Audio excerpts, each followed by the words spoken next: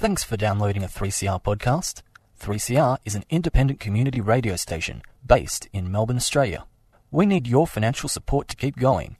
Go to www.3cr.org.au for more information and to donate online. Now stay tuned for your 3CR podcast. A murdered teacher, a country setting, a policewoman with a past. Sarah Bailey's The Dark Lake is a multi-layered story of intrigue. So, Sarah, welcome to 3CR. Thank you. Thanks for having me. Now, your character here is a rather flawed one, Detective Sergeant Gemma Woodstock, more so than a lot of other sort of protagonists in this genre. Psychologically, I'll be in the middle of doing something and then my mind wanders to her and the little ball ricochets through my head and I stop talking in the middle of a sentence, or I forget to press the accelerator when the lights are green. Physically, and this is the one that got me, I stand in the shower with my head against the wall as blood oozes out of me. She's also having an affair. She's ambivalent about her living partner by whom she has a son. And she's very closely associated with the murder victim, Rosalind. What can you tell us about Gemma? It's all a bit of a mess, really, isn't it? Well, it's intriguing, that psychological aspect. How were you able to get into the mind of that character and her thinking? I don't know, to be honest. When I was, I guess, pulling together the concept for this book, Gemma was actually what I started with. So I really liked the idea of a police detective who is obviously ultimately good, or you'd hope so, being thrown into a case where she had a relationship with the victim, and therefore immediately you sort of start to question her ability to work that case properly. And she's also has a pretty complicated personal life, to keep it quite mild. Well, you go into detail in some ways. I found in many ways when I read that line fairly early on about her physical condition, and you've got to work out what happens, which you discover later on.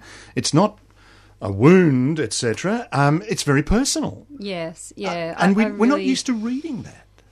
No, I think for me it was really important that her voice is basically the driver of the story.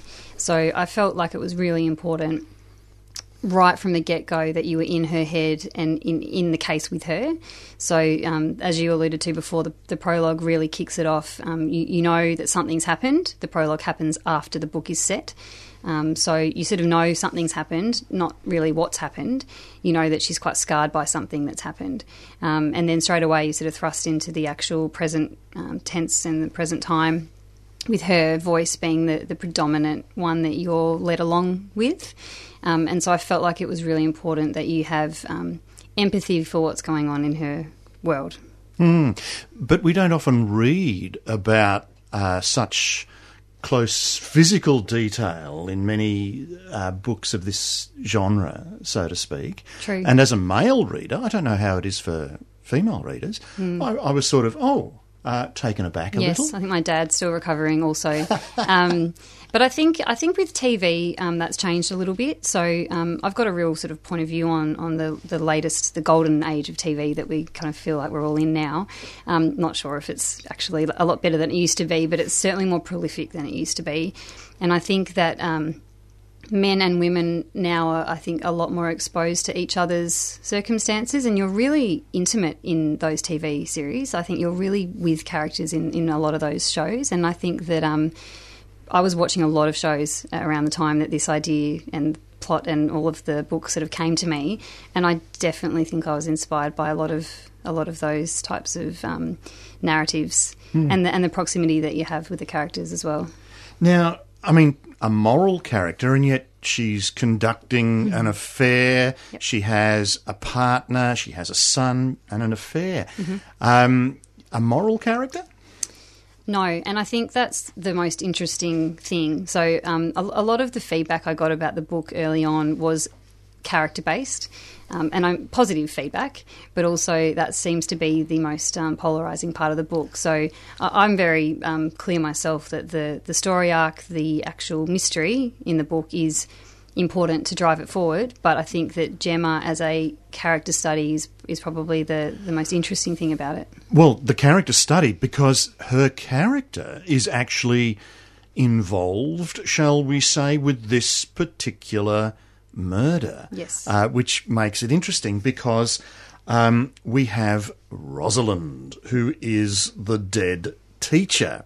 And we come across Rosalind fairly early. Connor notices something caught along the water's edge. It appears to be made of some kind of material. He squints and realises he is looking at hair swirling out past a line of reeds. His feet locked to the ground. It looks like human hair, a woman's hair. His heartbeat picks up again. His limbs feel missing. 2 steps confirm it is indeed a woman's face down in the lake, her golden hair fanning out around her. Bare white arms are visible every time the water ripples, and what looks like red roses bob across the top of her watery grave. Now, Rosalind has returned to live in her hometown, but she's also got a dubious past as well. They're both they're similar in some ways, very different in others. And Rosalind is an interesting character, I suppose, because you never meet her. It's really all hearsay. There's a little bit of her in some of the flashbacks scenes, which was 10 years previously, so you get a bit of a glimpse of her from back then.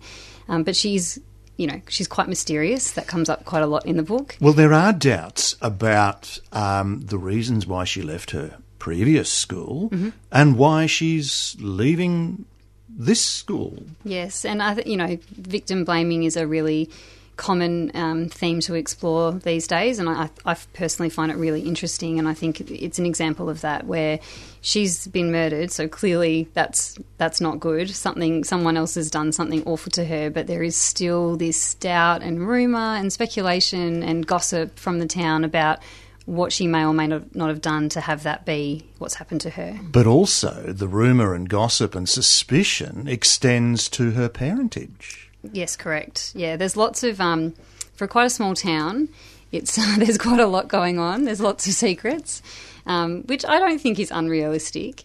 But it's certainly all happening in that one period of 3 weeks just before Christmas in the book.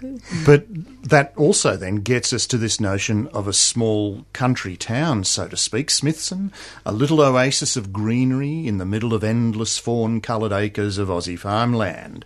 I mean, what does the isolation then add to the suspense and the mystery? Yeah, it's really important, actually. So for me, it's a completely fictional town, but there's certainly a few real places that I took inspiration from. And I think one of the main themes in the book, from my perspective, is the feeling of being quite trapped. And I think that the idea of being in a small country town, and Gemma having never left that town, so it's really the only world she's ever known, despite being a police detective who is sort of expected to be quite worldly. I think that puts her at a bit of a disadvantage. She certainly feels it puts her at a disadvantage. And the geography of that town and the fact that it's all she's ever seen and known, I think does feel very claustrophobic. And at certain points in the book, that's really sort of brought to the fore. But to some extent, all of the characters in the book are a little bit trapped by circumstance. And I think that's sort of explored in different ways. And Gemma would also be trapped by being a woman, a mother, yep, a high-achieving police officer. So there's rivalry within the sort of squad that she's in, etc. Yeah. So it's quite a lot to juggle and handle. It is, there. Yeah. Another layer, so to speak, your awareness of police procedure. You weren't ever in trouble in your earlier life, were you? No, I wasn't. And I've taken quite a lot of creative license, if I'm honest, with some of it. But it was important for me to not... I wasn't writing a forensic novel. It's not a Patricia Cornwall book.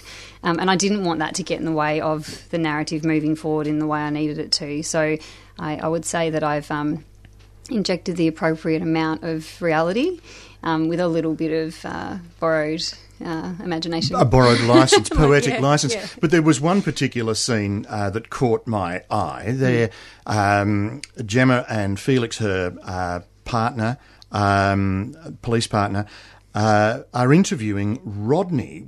What did you really think of Ms. Ryan, Rodney? Rodney scratches at his wrist and looks at Felix carefully. She was nice, a good teacher. Just nice. His dark eyes look briefly my way and then back to Felix. I swat at a mosquito. Blood smears across my arm. I like being in her class. She was sort of different, I guess. Like, sometimes it didn't seem like we were at school. What do you mean? Because it was fun? Yeah, I guess. She sort of made everything seem more important or something. I don't know. Probably sounds stupid. Not at all. Drama is a kind of subject that needs someone with a bit of imagination, right? Felix says. Yeah, everyone wanted to be in her class. She was really good. So she's gone from nice to really good then. The probing there and sort of asking questions without giving away what they're really after. Yeah. How were you able to imagine that? Yeah, I mean, I think a lot of the interview scenes, I didn't want them to become too clinical and too staged, I suppose. So it was important that they were also part of the story. So a lot of them don't happen in the police station, which I think was a good way of sort of making it feel like you were getting more of the character and the surroundings and possibly their home or their family members also being present. So it was just a good way to sort of tell a bit more of the story without it being too overt. Well, it's a bit like a radio interview. We're asking questions hoping the author will reveal a bit more about themselves. We don't want to give anything away. But another stylistic element is you change narrator periodically. I do. It's all over the place, isn't it? Well, I wouldn't say that. But why have you done that? So a few reasons. I think Gemma's voice is certainly critical, and it's the thread that holds the whole thing together. But there is a little bit of distrust. She's not exactly what I would describe as an unreliable narrator in the, Gone Girl kind of ilk, but she certainly isn't 100% trustworthy. So I think there was two specific reasons to sort of switch it up. One was to give you an insight into what did happen 10 years ago, because that becomes increasingly important to what's happening now. So to do that, you do go back to her voice from 10 years ago, which is set in a different tense. So that just sort of breaks it up a little bit. You also hear from her ex-boyfriend as well, which what he was thinking is a big mystery to Gemma. So getting in his head and having that insight as a reader was, a really good way to drive the story forward. And then there's also a bit of a Greek chorus treatment, which every now and then there's a perspective from one of the townsfolk. And that was deliberate to make sure that you got more information about Gemma, because sometimes they comment on her, and so you sort of get to see how other people actually see her. And then there's also the ability to see things that she can't see because she's physically not there. But also it adds this suspicion or doubt about Gemma's ability to conduct the investigation. Absolutely. We're absolutely running out of time, but there are further complications when Gemma becomes a victim herself in many ways. There are flowers left on her doorstep, and her son is abducted at one stage. Naturally enough, this makes her quite hysterical. Yes. But also, her involvement with Rosalind from 10 years previously, when they were both students at the same school, adds further complication. This is true, yes. Her role is generally quite complicated in the book in terms of, is she the hero? Is she actually to blame? What was exactly... Was she in any way implicated that's right. in Rosalind's demise, shall we say? That's right. What suspicion can we throw her way? I'm afraid we're going to have to end the interview. Ewan's got an interesting guest, and so we've got to allow time for that. But the book is The Dark Lake by Sarah Bailey. It's an Allen and Unwin publication, and I believe the rights have been picked up in America and overseas. It's going to be in the US in October, and then I think the UK and China in the new year. And you've got a sequel underway already? Yes, it's I've got a lot to do in the next couple of months when the draft's due. So it's coming along. There's another murder in store. There's definitely another murder in store. Yep. Ewan, over to you, sir. Thank you. That was amazing. Yeah, what a good thing to be able to always have another murder in store. Well, today we have Australia's most published author with us. And he has over 300 books to his credit, many of them award winners. But Oh, I've just got the signal then, over 400 now and counting. So if anyone knows of someone who's had more published books, please let us know. But we're not actually here to talk about Nicholas Brash's books this morning. It's another amazing project that he's spearheaded with Astrid Edwards called The Garret. Welcome to 3CR's Published or Not, Nick. Thank you very much, Ewan. Great to see you. Thanks for inviting me in. My pleasure. Now, first of all, just please describe what is The Garret?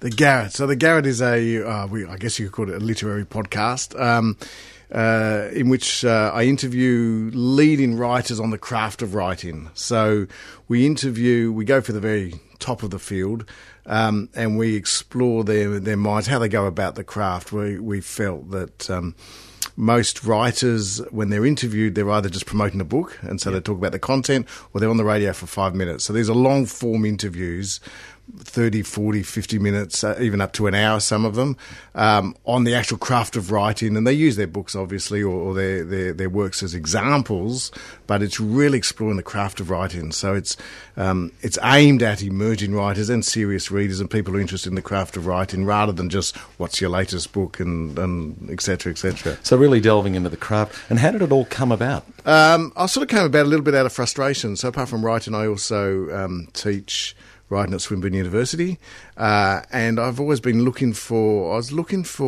content, video content originally, of leading writers talking about the craft of writing for my students, and I couldn't find anything, really up to date and relevant and long form, and that wasn't just promoting books. I could find little bits, but I was getting frustrated that there wasn't anything. So I just had this idea, and I sat down with Astrid, a colleague of mine from Writers Victoria, and proposed to her, or to mention to her, I'd love to produce some video content with interviewing leading writers, and she thought it was a great idea, but she was also in the process of forming a company creating podcasts, and she's the one that came up with the idea, let's do podcasts instead. Now, at that point, I'm a late adopter to technology, let's put it that way. I had never listened to a podcast. Everyone was listening to them. I'd heard about them.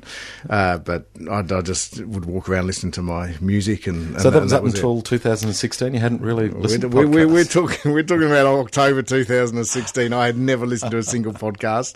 But I thought, since I'm going to be hosting one of these, I should start listening to them. So I started listening to podcasts. I'm totally, utterly addicted now, to the point at which I've wiped all music off my iPhone, because all I listen to is podcasts. And I thought, what a great idea. And it is a good idea because it's so much more accessible than video content. People are just listening to them on the trams and on the trains and everywhere they go. Well, and even in your car, you can be doing in the car, everywhere, in the shower, wherever. And so it's worked. It was an inspiring idea, and it's taken off. Yeah. And how have your students immediately responded to it? Do you use the podcast in classes? I have. My students have responded to that to the way they usually respond to me, which is take no notice of me whatsoever. But other people have have certainly taken to it, and I have. So we are. Look, I tend not to use it too much in class because I don't want it to be seen as if I'm promoting it and it's about me. But certainly there are. I mean, one of the aims was to provide the material for free to anybody to look at, to watch, to use it as teaching materials. And I've certainly used a couple of them. I used one, an interview with Andrew Rule, the journalist, on non-fiction writing, and I've used one on John Marsden on fiction writing. So I use them sparingly. Okay, I'm going to pick up on that idea of John Marsden, partly to put a devil's advocate question that occasionally a writer pops up and says, oh no, you can't teach the talent of writing. Well, with reference to John Marsden, how would you respond to that? Well, John's obviously, John being a great writer, but also a practitioner and a teacher. And owner of 2 schools now. 2? So there's a high school now as well. There's a high school as well as a primary school. Right. And John and he's written wonderful writing guides. He's obviously, yes, of course, writing can be. Actually, the whole notion of can writing be taught is actually, I'm chairing a panel at the Emerging Writers Festival on exactly that subject, can writing be taught. So it has been in my mind lately. My view is, I also sort of play devil's advocate, and as a teacher of writing, I've got to say, yes, it can be taught, but I don't know if, my view is you can always teach someone to be a better writer. I don't know if you can teach someone to be published if they're not up to it. But I think you can always teach people to be better than they are and to reach their potential, whatever that potential is, depending on the individual. Well, that certainly chimes in with Stephen King's point on writing, his famous book from the early noughties, where he said competent writers can be taught to be good writers, but at either extreme there are some people, not very good writers, go and do something else. And at the top end, you have geniuses of the calibre of Shakespeare who really don't even understand themselves. But for most of us, it's that competent to good, and that's supported by the craft. So going back to your earlier point about the craft, how many writers so far have told you about their craft? So all of the ones we interviewed, that's what we really get into their minds. I'm learning some fascinating things. But so there's some very common things emerge. And number one, when you ask them, how do you become a good writer, almost invariably they just say read. You've got to read. And it always amazes me how many people want to be writers and they just don't read. And that seems to be number one. The other one is you've actually got to work at it. And anyone who has been published will know it is damn hard work. It is very hard work. And working in isolation most of the time. I mean, you can co-write, etc. That's right. Yeah, but it's extraordinary that some people don't realise, well, that's a foundational requirement. You've got to read. That's it. But you have to deal with that with your students to encourage them to read, even though they're aspiring to be writers. You can lead the horse to water. you can lead the students to the library, but can you make them read? Some yes, some no. That's up to them. Okay. Yeah. Now, you started with local writers, and this is, was it October 2016, the first podcast, series? Yes, so we do it in seasons, 7 episodes a season. So we had the first one was the latter quarter of 2016. We've already had season 2 for this year, and season 3 launches next week. So we started, October 2016. Well, there's quite a bit of season 3 already online, but if you do the drop-down menu. Oh, right. But I believe you're also looking at buttonholing a few international writers at the Melbourne Writers Festival. Is that right? We have started interviewing international writers when we came out. So originally the first 7 were all Victorian writers, but John Marsden, Amy Kaufman and Jay Christoph, Kerry Greenwood, Graham Simpson, who wrote the Rosie Project, of course, and then we've extended into Australian writers for season 2, and now we're coming into international writers as well. So we launched season 3 with the English writer Ian Maguire, who wrote that unbelievable novel, The North Water. So he kicks off. He's our first international guest, and we are now basically any major writer that comes to Melbourne, we're trying to grab them and have publishers give them to us as well. So one of the things we want to make sure is a broad range. It's not even just book writers. So journalists, in fact, we've lined up 2 of Australia's absolute top-notch journalists for season 4. We're going to have script writers, songwriters. It's the whole craft of writing, so it's not just book writing. Well, talking about that breadth then, there's another part of the website, The Garret, we're talking about, with Nicholas Brash. TheGarrettPodcast.com. And the section is industry.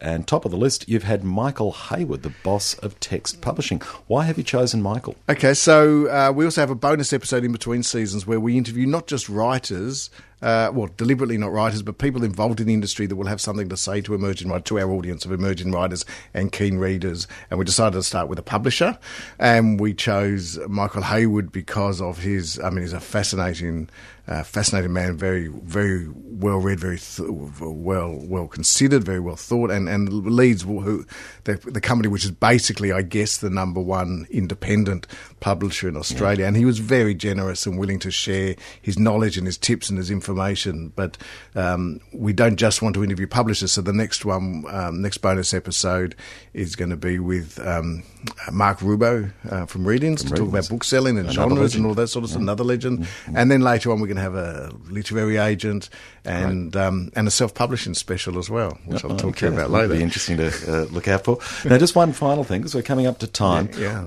You've arranged the website of The Garret very nicely, and one of the bars you have across the top is genres, and I looked at that and thought, that's a good idea. And I thought, hang on, did you have any trouble categorising some of these writers into genres? Because I might feel as though they're pigeonholed. Yeah, no, well, look, and a lot of that is a work in progress. So once we've got a number of writers within particular genres, we will fill that up. So we invite writers in, and then not all of them will fit within the genre. There's obvious genres. So crime writers so far, we've got Kerry Greenwood and Adrian McKinty, so they obviously fit very neatly and nicely into crime, and we will keep adding to that. The same with YA, so not everybody will fit into it, but where the obvious genre categories are, and again, non-fiction will be one of them, so there's Andrew Rule, and we'll have journalists, etc., etc., so we're trying to fit them in there. The other thing about one thing we do have on the website, which I think is quite rare, and a bit of a conversation has started in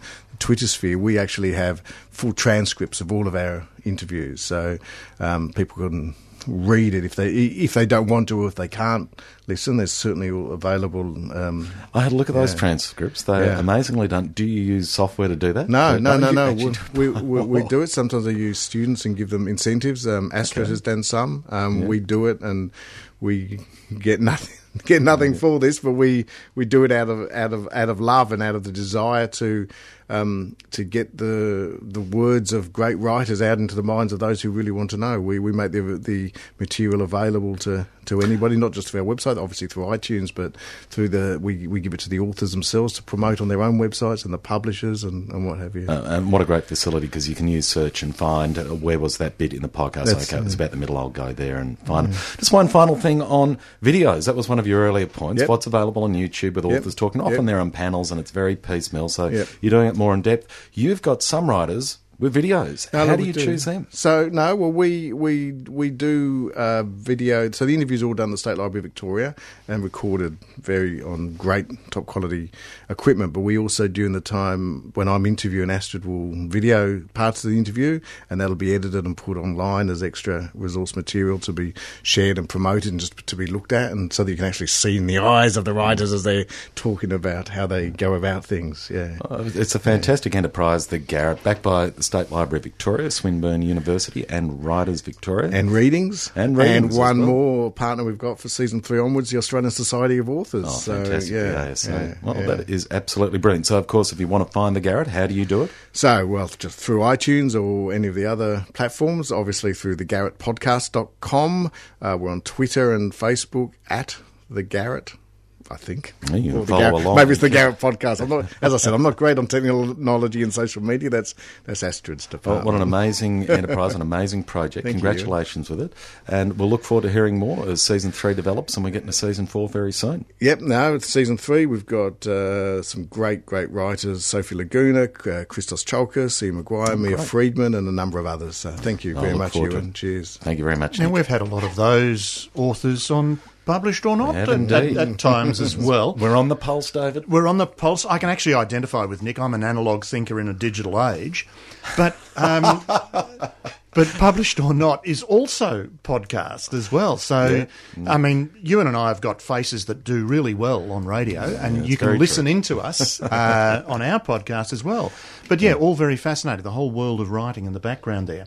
That takes us out for another week. And Ewan, a farewell, sir. You won't be with us next week. I might be popping in back here from time to time. Indeed, when either Jan or I sort of take a holiday.